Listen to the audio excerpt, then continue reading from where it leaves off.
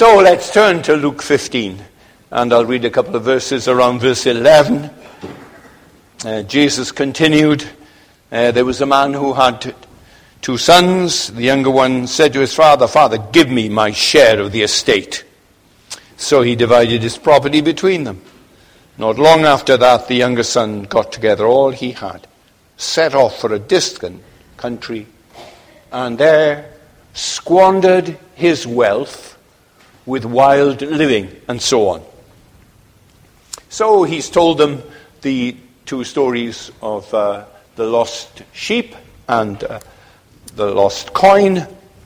And then there's a sort of break because Luke introduces it with these words, Jesus continued. He's still addressing these 2 opposite groups of people who themselves were divided amongst themselves. There were the tax collectors, the quislings, wealthy, greedy men, and there were the sinners, then the worldly, indifferent, who never went to the synagogue and had little regard, only mockery for religious people. And they were the one group there, divided among themselves, and then we are told there were the other group, the Pharisees and the teachers of the law, who had lost the significance of the law of God by then multitudinous precepts and rule books. And there was no love lost between the 2 halves of the audience that had gathered to hear Jesus teach. Now, what our Lord does is to speak to them all this famous parable. And one can't pontificate and say, well, this parable is directed to the Pharisees, to Pharisaic hypocrisy. And the secret to understand the parable then is the older brother. He's the key that opens up this parable. You can't say that. Surely this is the clearest of all the parables. There's no mystery to the meaning of this incident. Jesus is preaching to a cross-section of sinners, the sinners of Aberystwyth, the people that are righteous. They never get their names in the paper. They are law-abiding. They have family members. They put some Christian families to shame. And then there are the contemptuous and the growing number of young people who find no need and no meaning in the Lord Jesus Christ. And he's preaching to them about the grace of God and what the grace of God can do for all kinds of men and women. We are too familiar with it, and so we are cool about hearing another sermon on it. But Jesus will deal with it, and he'll help us. He'll answer our prayers that there would be a new insight into the extraordinary love of God from what he says. He chooses to address them by telling them a story, this unforgettable story. It's an oral portrait of God's redemption with all its validity and finality. The parable is more accurate and more moving and even more profound than straightforward propositions that Jesus could also make and that Paul is making in the letter to the Romans. The picture he paints of this boy is evocative and open-ended. It remains hooked into our memory cells long after our explanations of what it means are forgotten. The story itself is what we fall back on again and again. And I want this picture then to remain in your mind long after you've left Alfred Place and long after March 2015 is over. It's the picture of the love of God, an old man running and kissing a bad boy and welcoming him home. And so firstly, let's begin with the rebellion of the son. Jesus tells us a boy who went to his land-owning father one day said to him, "Give me." And it wasn't a brand new coat of many colors that he asked for. It wasn't a stallion. It was his share of the estate. And receiving this, he'd forfeit any right he had to anything else his father had. All that remained would then go to his older brother. Let's remember how it worked with families in those days. When the father divided the property between the two sons and the younger son turned his share into cash, this would have meant that the actual land, the hill, the valley, the field that he had given to his son would have been valued and divided, and the son sold off his share to someone else. And the shame that would bring on the family would be added to the shame that he already had in saying he wanted it and he was quitting. He was saying to his father, I wish you were dead. The father bore these two blows without recrimination. And to this day there are people in traditional cultures who find this story at this point utterly unacceptable.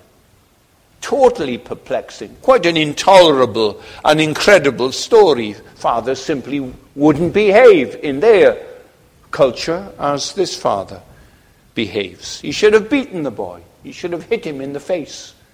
He said, don't you ever ask me for this again. He should have thrown him out. So there is a depth of mystery that's built into this story before the son even leaves home. The father did what the son asked him. Well, in Western cultures, we are very familiar with teenagers who routinely leave home to move from the countryside to a town, to a city, to leave the rural village to pursue their future in the capital, in the metropolis. They even go abroad, don't they? Polish young people, Phil Aberystwyth. And in Jesus' culture, this would have been seen as something shameful because he was abandoning his obligation to work with his father. His father had worked with his grandfather and so on. The land was carefully divided amongst the tribes and amongst the clans, and it had been in the family, and he was abandoning all of that. He cared more for his own future than for his father. So we are told the son got together all that he had. He turned everything he possessed, flocks and herds and land, into cash. He was leaving. Once and for all, nothing was left behind. He wasn't coming back. Everything was taken. He had no pleasure in talking with his father and talking with his brother about fat stock prices and what they were getting at market for their sheep. The old life was restricting, it was suffocating, it was narrow. He was heading for a place very far from where he'd been raised. In fact, he went to another country. It was a distant country, Jesus says in verse 13. So he was choosing the life of paganism over life in the promised land. He was turning his back on the covenant people of God, just like any rebellious young person today would say, well, that's the last time I'm ever going to church. And he'll have nothing to do with it. He wants no reminders of God. And that is such an illogical and impossible step to take because one can't escape from the omnipresent and omniscient, the God who speaks and is not silent.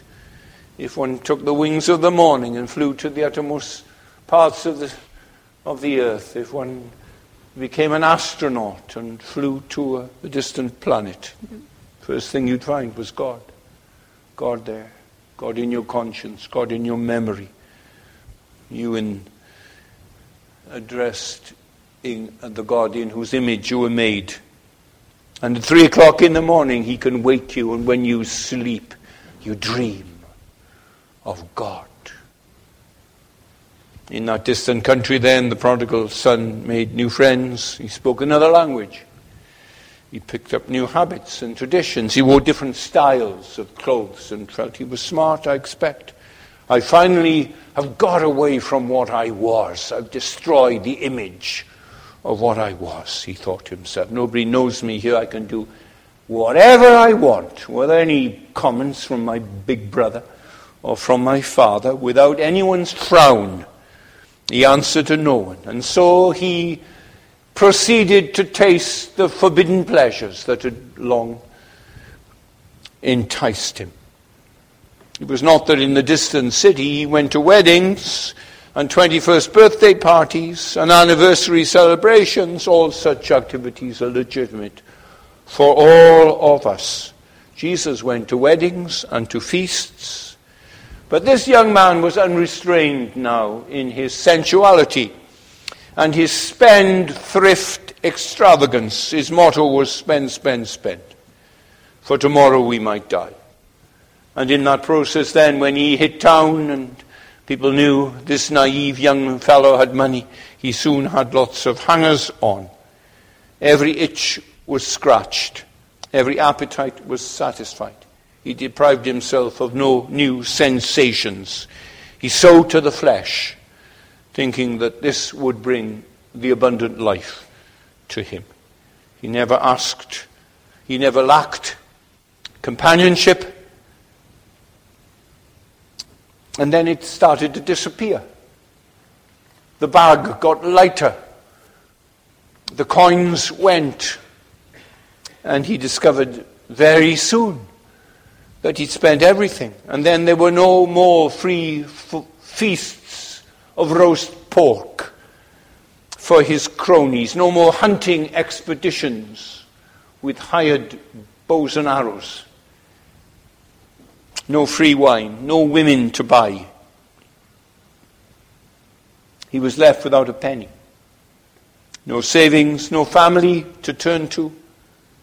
And all his fair weather friends forsook him.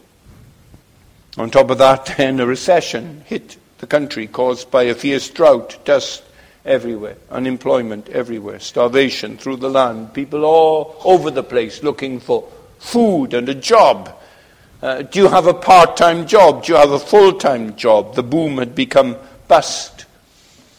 And the dream had faded in the blazing light of the endless burning sun, and there wasn't anyone who recognized him. They crossed the street if he came along to them. Those that had slapped him on the back and laughed and drank with him. He could still fall lower still. For a Jew to have anything to do with pigs was bad enough. For him to be feeding them as his new companions each day was despicable. Could he fall any further? Yes, he was hungry enough to devour their food. It was bad news. His degradation had now reached a new low. He not only herded the swine, he herded with them. He ate from the feeding trough. Sin is a hard master. He was in bondage to poverty amongst the pigs. What began as a thrill ended in serfdom. He was like a party drinker who became a drunk. He was like a drug addict, a drug user who became an addict. He was like a promiscuous person who gets AIDS. The party had become a prison. And that's what sin does. When it does its worst for men and women. You see in the picture here, do you see the depths to which this boy had fallen? There's no redeeming feature about this man. From the time he asks his father for the portion of his inheritance and heads off as far as he can go from him, right down and down to the field of pigs. We can't say, well, he had some initiative. It was all in the service of sin. Now you can allegorize this parable. And you can see the prodigal son as the sinner. You can say that he's a type of every sinner who's a long way from God. And then we, before we know it, are saying that every man and woman, and those middle-aged women of the utmost decorum, there you are with the pigs and the prostitute, squandering all that your loving Father has given to you. And that is not the message of this parable. This man is not every man. This boy is not your run-of-the-mill sinner. This man is how he is described in this parable. He's a rake, he's a fool, he's a drunkard, he's a waster, he's a derelict, he's a heartbreaker. That's how he is. He doesn't stand before us in this parable as the spiritual symbol of an ordinary sinner. He stands in this parable as a symbol of the sinner in the pits. As far as you can go, as low as you can fall, in the gutter, on Skid Row, on death row, on the waterfront. He is the extreme, thrown out of low company. If ever there was a son whom a father would refuse, then it would be this boy. If ever there was a sinner whom God would reject, it was this man, this prodigal, this Saul of Tarsus, this torturer, this Jesus hater, this Gadarene demoniac, this John Newton, this would-be suicide bomber, this bigot. He's not an ordinary sinner. This man is on the lowest rung of the ladder, and the ladder is sinking into a cesspit, and it's an inch above the surface, and it's sinking faster and faster. And he's on it, and the ladder goes nowhere. And we think of the angels that are seeing this and watching and wondering, what's God going to do with this one? They're debating whether he is the worst, or one of the kings of Israel who burned his own son. Was he the worst? And the wonderful privileges that this boy had, and he had contemptuously dismissed them all. And such depravity embraced so enthusiastically with all of youthful vigor. Is he the worst? Is he worse than Saul of Tarsus? And the angels are discussing it. Will the Lord receive this one? Will he just pour out a vial of his wrath and consume him in judgment? Will this be what this boy gets? They're talking. And it means then, for you and me, that we can never think, let alone say, someone who has been as bad as me for such a long time, falling repeatedly, could never be saved. We can't say that. We're not unique in our shame. We're not extraordinary in our guilt. We're not so depraved and so abandoned and so far gone that there is no hope for us. Yet here is this man, and he's the worst possible scenario, the most abandoned of men, the cruelest, the most selfish, the most wretched, the most hopeless. Here is the chief of sinners. And yet there was a road from where he was to where his welcoming Father was. And there is a road tonight from where you are to where God is, wherever we might be, in the depths of our own abandonness and hypocrisy and intellectual arrogance, and the pain that we have caused to those who depend on us and love us the most. And there is a road, I'm saying, from where you are in human immorality to the holy, holy, holy God before whom the seraphim hide their eyes. So then, let us see the repentance of the Son in the second place. And that is the theme that runs through the chapter. It is not that God rejoices in sinners. It is that God rejoices in repentant sinners.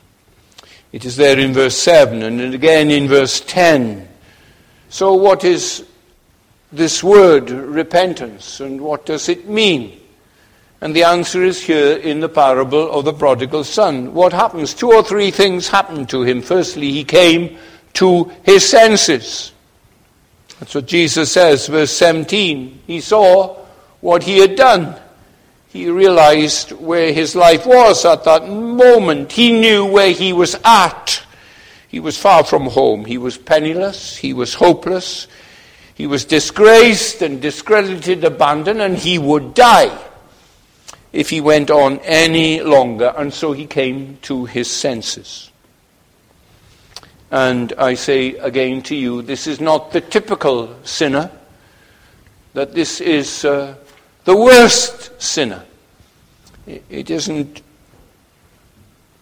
it true finally of all of us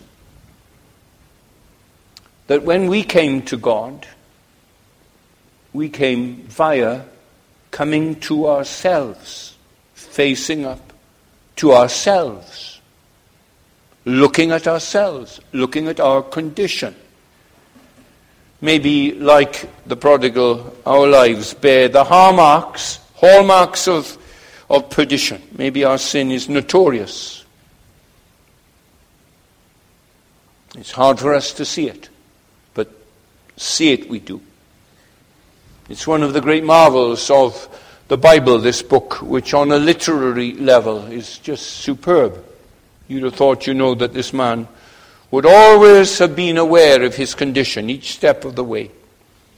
There are some men so abandoned that you'd look at them and you'd say, they must know what a mess they're in. They must know how hopeless it is. They have to know. The alcoholic must know.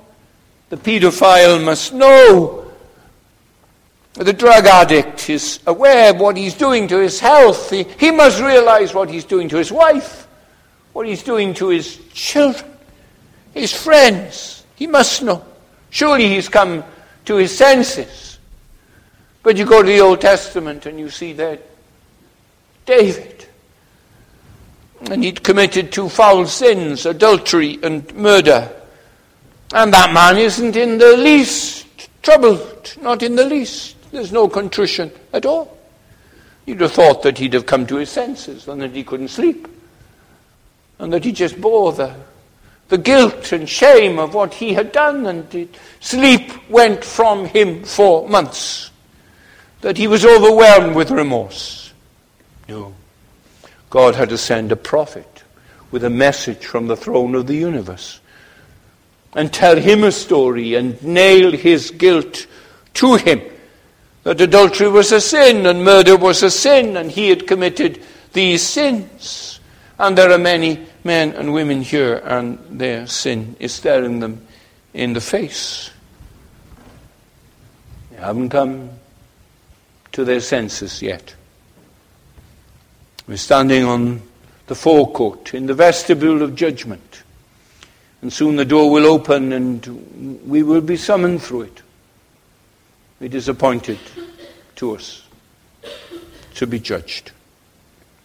And all we have are the baubles and the gewgaws and toys of our materialism, the pennants of our career, some property, some legacy of bits of furniture and antiques that we're leaving to others, some memories. That's all. 7 decades. And that's all. And we haven't yet come to our senses. Vanity of vanity. All is vanity. We have our goals, our objectives, our chief ends towards which we are aiming the remainder of our lives. And are we going to grasp then at the end of it some glittering prize? You remember John Milton, that at the moment when we think the prize is finally in our grasp, come the blind furies with their abhorred shears, and they split the thin spun line. So what have we got? We lived for decades. What have we got? What have we got? What are we taking with us to God? Now, I don't want to sentimentalize, but many of you can recall the tragic pictures of great former statesmen in their declining years. Sir Winston Churchill, Harold Wilson, Ronald Reagan. They were all those achievements, the ego-reinforcing attainments of outstanding lives. those enormously influential figures, recognized by millions all over the world, all the accolades they had. They received from countless nations gifts and prizes and awards. And yet in their final years, what did they have? What were they in their final years? It seems to speak so eloquently of the insubstantial nature of human attainments, because these men had attained. They were once amongst the most powerful men in Europe or even in the world. And yet, at the last, I doubt if they ever knew it. So repentance, I say, begins with a sinner coming to his senses, coming out of the shadowlands of life without God into the bright reality of self-understanding and self-evaluation. The gospel, you see, is not a call to fantasy. It doesn't say to you, just jump into the dark. It's coming to the reality of who you are. That's repentance. What else is repentance? Well, he remembered his father. Now the noun father occurs only once. It's only occurred once in this parable so far, but now in the next 6 verses. From the 17th verse, it occurs 7 times. Father, father, father, father, father, father, father. Crucially important. Shorter Catechism tells us that repentance begins with an apprehension of the mercy of God. That's where it begins. You come to believe that though you've been the most stupid man in all the world, wretched and proud and vain, God might show his mercy to you. You know, a man will never repent unless he has hope. It may be only a glimmer. It may be covered by a cloud for a while, and then it shines again. Some light of hope. But he must have some encouragement if he's to go back to God. I can give you this encouragement, that Jesus Christ once said, "Him that comes to me, I will in no way reject. I won't cast him out if he comes to me." That's what the Son of God, the truth incarnate, said. I don't care who you are and what you've been, where you spent last night. Doesn't matter. If you come, he won't push you away. There is that hope there. Let me give you a glimmer. What caused the change in this boy? Somewhere in the prodigal's upbringing, it had been implanted indelibly in his consciousness that whenever things went wrong, and however badly they went wrong, he could always go back home, and he must always come back. He hadn't been taught, if you bring disgrace on the family, don't come back. He hadn't been conditioned in the view, if you let us down, don't bother to come back. If you bring shame on our name, stay away. He'd been told, and he saw this truth in this terrific father that he had. However low you go, however deep the abyss, however appalling the degradation, you must always feel, son, this is your home, and here you can return. And I would beg and plead with all parents that they give their children the same absolute and unconditional security, that they know if you and they face the ultimate in tragedy, they can still come home. If they marry the wrong people, then they can still come home. If they get AIDS, they can still come home. If they get pregnant, they can still come home. If they have an abortion, they can still come home. If they end up in jail, they can still come home. They must have. They need the assurance. It's one of the most basic elements in Christian pedagogy. And that is how God trains his children. He wants them to exemplify and to reflect his own fatherhood. It gives them this security. And so the son first comes to his senses. And then he abandons the distant city with all its wretched memories. Where can he go? Home. Oh, home. Oh, wonderful home. I can go home. And that's repentance. It is the double turning from the love of the world and the things of the world and the lust of the flesh and the lust of the eyes and the pride of life, from all of that, making a heap of it and setting it alight and turning your back on the flames that consume all that you stupidly lived for. And you turn from it and you turn to Father. You turn to your Father. And thirdly, he came with an imperfect faith. The boy turned for home. And he began to rehearse as he went on his journey. He began to rehearse what he was going to say. I'll see him and I'll say to him, Father, I have sinned against heaven and in your sight. I'm not worthy to be called your son. Make me as one of your hired servants. And he thought of that as he walked far more slowly than he had walked that same route a year earlier. Full of excitement then, full of anticipation of the new life he was going to experience, of the joy he would find. He was full of doubt as to how he would be received back home from the family he had abused and hurt so deeply. So he made up this little speech, Father, I have sinned against heaven and in thy sight, and I'm not worthy to be called thy son. Give me a job. I'll feed your cattle. I'll clear out the dung from the ox house and feed swine twice a week. I've got to come home. I had to come home. And those were his thoughts. He would make peace with his father. Those were just his expectations.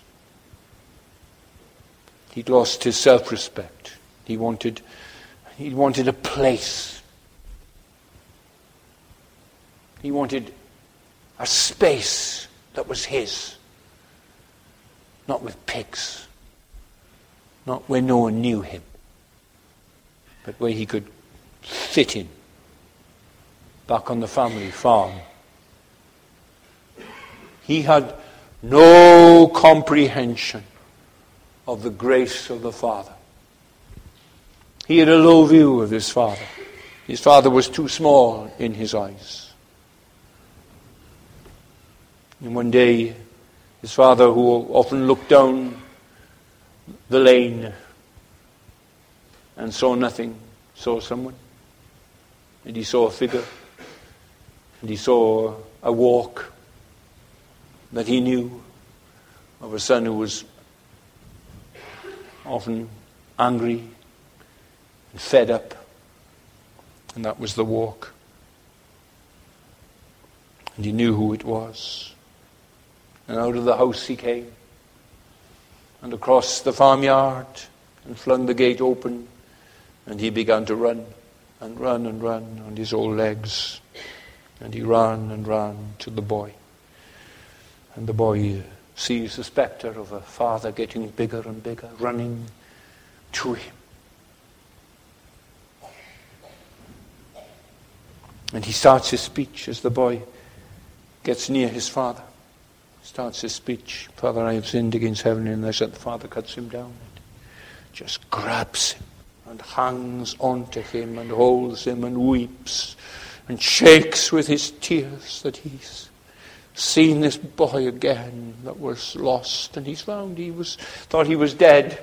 He'd not heard anything from him. He was alive. And he hugged him. I'll never let you go again, he says.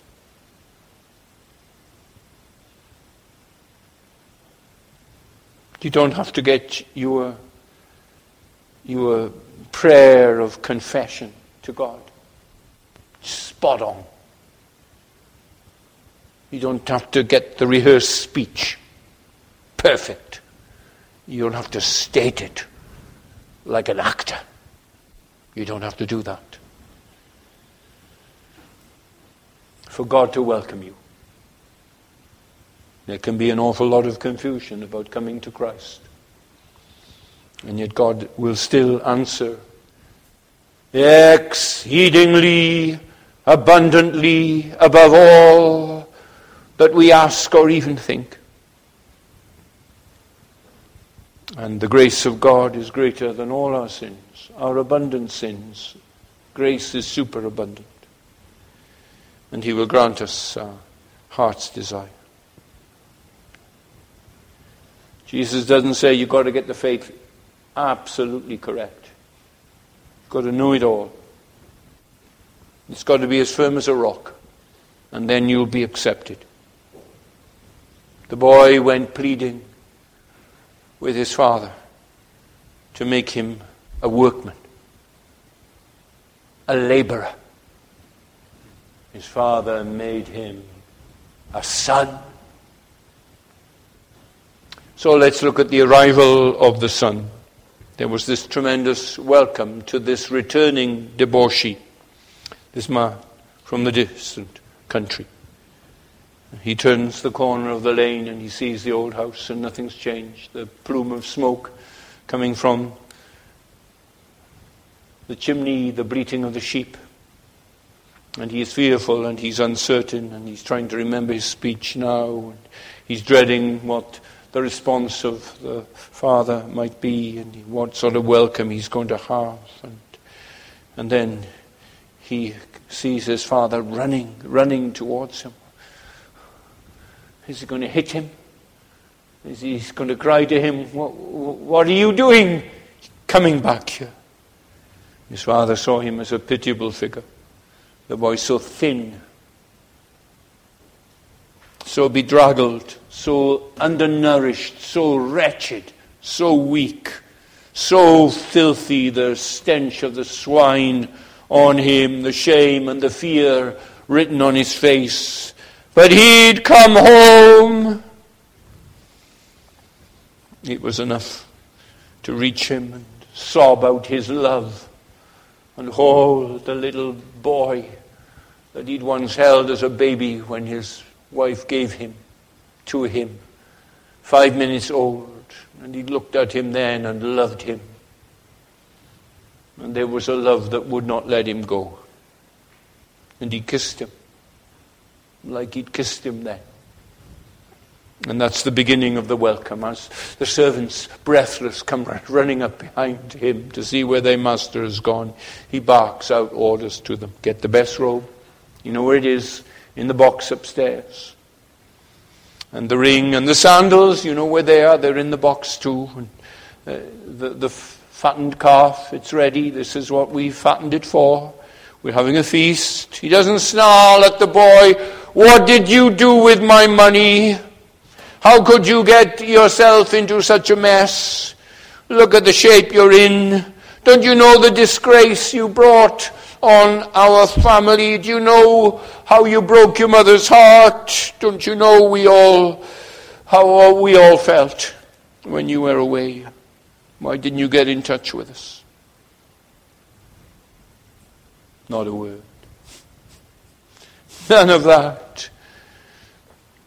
And the men come in from the fields and they go and they open their boxes and they bring out their fiddles and their drums. And the women folk are cooking so that the delicious smell of roast veal is in the air, and they're gathering, and then they start to dance and to clap. Because the son of the owner they thought was dead, he's alive. Little John is back again. He was lost, but he was found. He was found. a little girl. And we all saw her. Madeleine, her name was. We thought of her parents. We thought, you lost a little girl. Imagine that little girl was found. Imagine the astonishment and the delight and the tears of joy. So they began to celebrate, verse 24.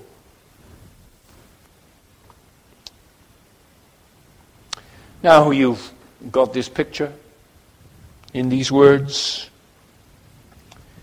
and it's speaking to us of the welcome that God gives to repenting, returning, unbelieving sinners.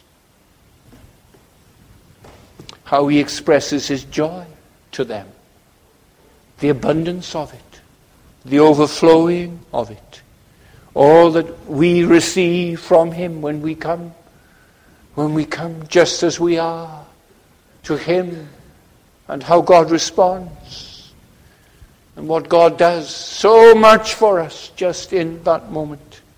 He pardons all our sins, our prodigality in sinfulness, cleanses, washes, makes us whiter than snow. There's the wonderful eloquence of the Father's silence. He won't look. He chooses not to remember what the Son has done. Sin was written over his face, and the taste of the world had just shown itself in the degradation of his whole appearance. He doesn't mention it. He doesn't hurl our past at us. He forgives. He freely pardons all our sin. In that moment, we who are so unsanitary are made clean and pure and white and washed like snow. Your sins, though like crimson, are like white wool. And I'm sure the boy would have wanted to say to the father as they walked back arm in arm together, they would have said, you know what I did was so bad. Don't you want to, can I say I'm so sorry for this? Christian does the same thing. He wants to bring up his past. He's worried. If God is not seeing just how bad he's been, he can't believe that God can simply consign it all to the depths of the ocean and remember it no more. He'll never retrieve it. It's all forgiven. There is therefore now no condemnation to them that are in Christ Jesus. The past is past. And we are only to see our past sins as forgiven sins, as forgotten sins by the Ancient of Days. And then we are made sons. It is not that for the first 5 years then we live in the little house at the side of the stable and we are a servant, and after we've done a good job there, then we become sons. Not like that. It's not like that at all. Best ring is brought. The best robe. Sonship. The sandals of sonship. Everything is given to us. And the insignia are ours. Slaves never wore. Servants never wore those things. Only sons. Only sons. Only sons can look into his great loving face and say, Abba, Father. Only sons can say that. Heirs of God, joint heirs, everything in heaven, all things are ours on earth, purchased for us by the Son's obedience, even to the death of the cross. And he walked back with his father, and he went through the door into the kitchen. And he never got round to saying to his father, make me a cattle man on your farm, because his father had made him a son. And we are made sons, heirs of God, heirs of salvation, purchase of God, born of his Spirit, washed in his blood. Blessed assurance, Jesus is mine. And we are in that moment given God the Holy Spirit. He fills us, he baptizes us into a body, he seals us. Because we might be tempted to think, I'm prone to wander. I've shown it and leave the God I love. And I'll fall again. And I can't live up to this honor you've given me now. I'll bring disgrace again. On your name I'll bring new sorrow, new infamy on your name. Can I make it? Can I be a saint? Can I be holy? Can I persevere? Can I keep going? And we bring into the kingdom of God with us all these worries. And they are all met. We come poor in spirit to him. He fills us with God the Holy Spirit. All we need to live to the glory of God, he provides for us. All we need to serve God, he gives to us. All we need to do his will, he energizes us to do. And that's God's response. We come to him so tremulously. We feel, I've got the weakest faith of a new convert that the world has ever seen. I can't bring anything to him. No bag, no purse. God comes. God gives us all things richly to enjoy. He joins us to his Son, Jesus Christ.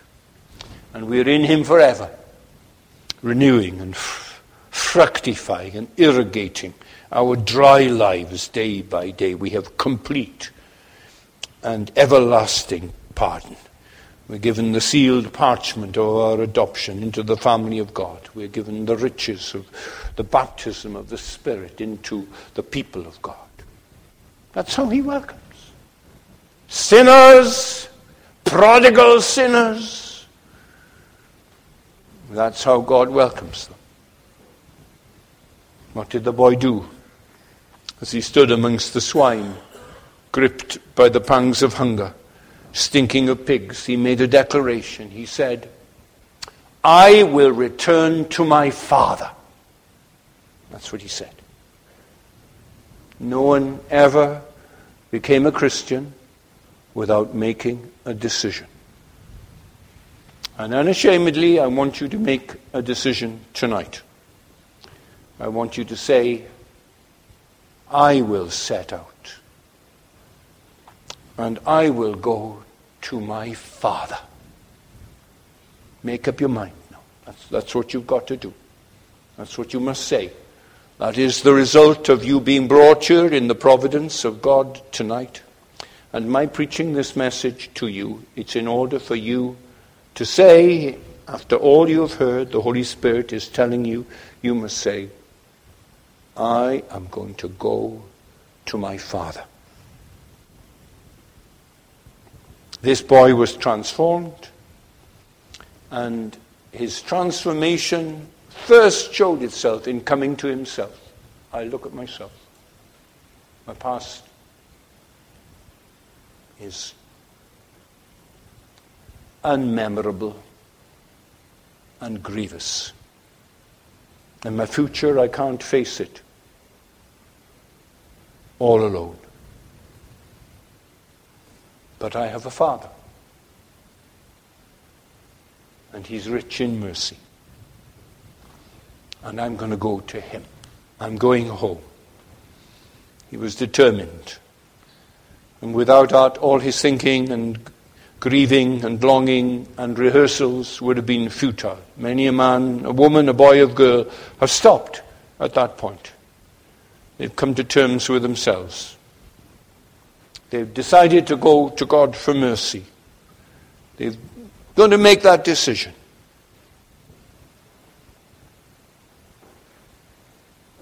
But not yet.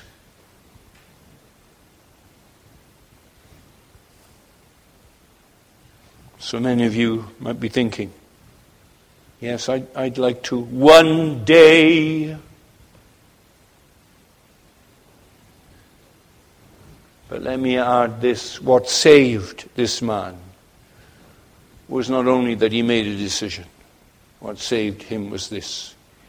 He got up and went to his father.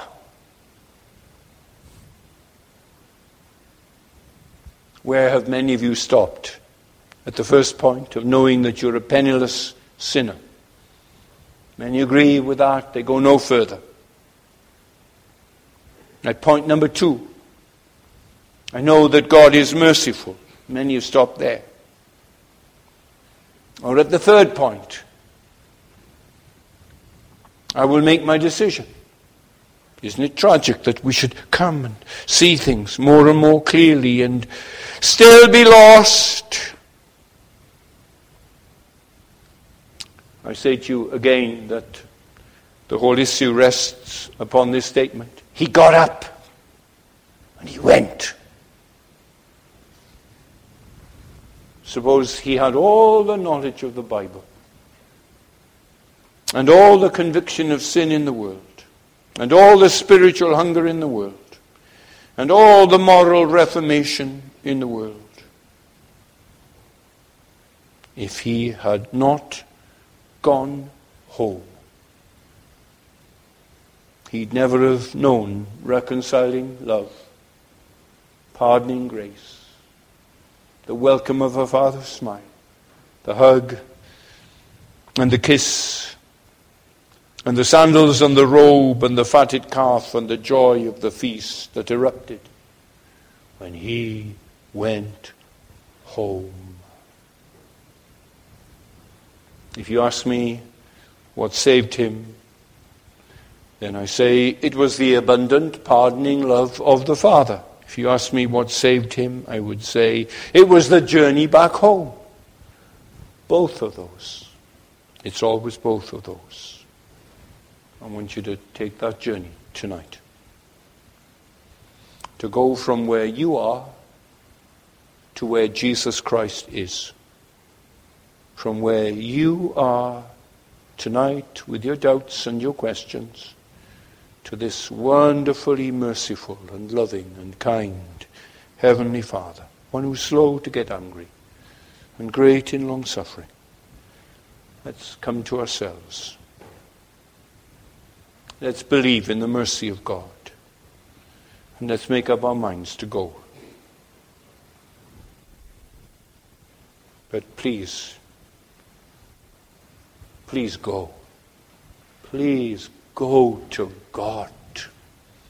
Have dealings with God tonight. Make the journey from your distant country to the Father's house. Let's start now. No more excuses. No more delays. No more resolutions. No more putting it off. You come. As the Holy Spirit takes His word and applies it to your life, your own personal life this night, and energizes you and draws you and brings you to this God, just as I am, and waiting not to cleanse my soul from one dark blot to Thee, whose blood can cleanse each spot. O Lamb of God, I come.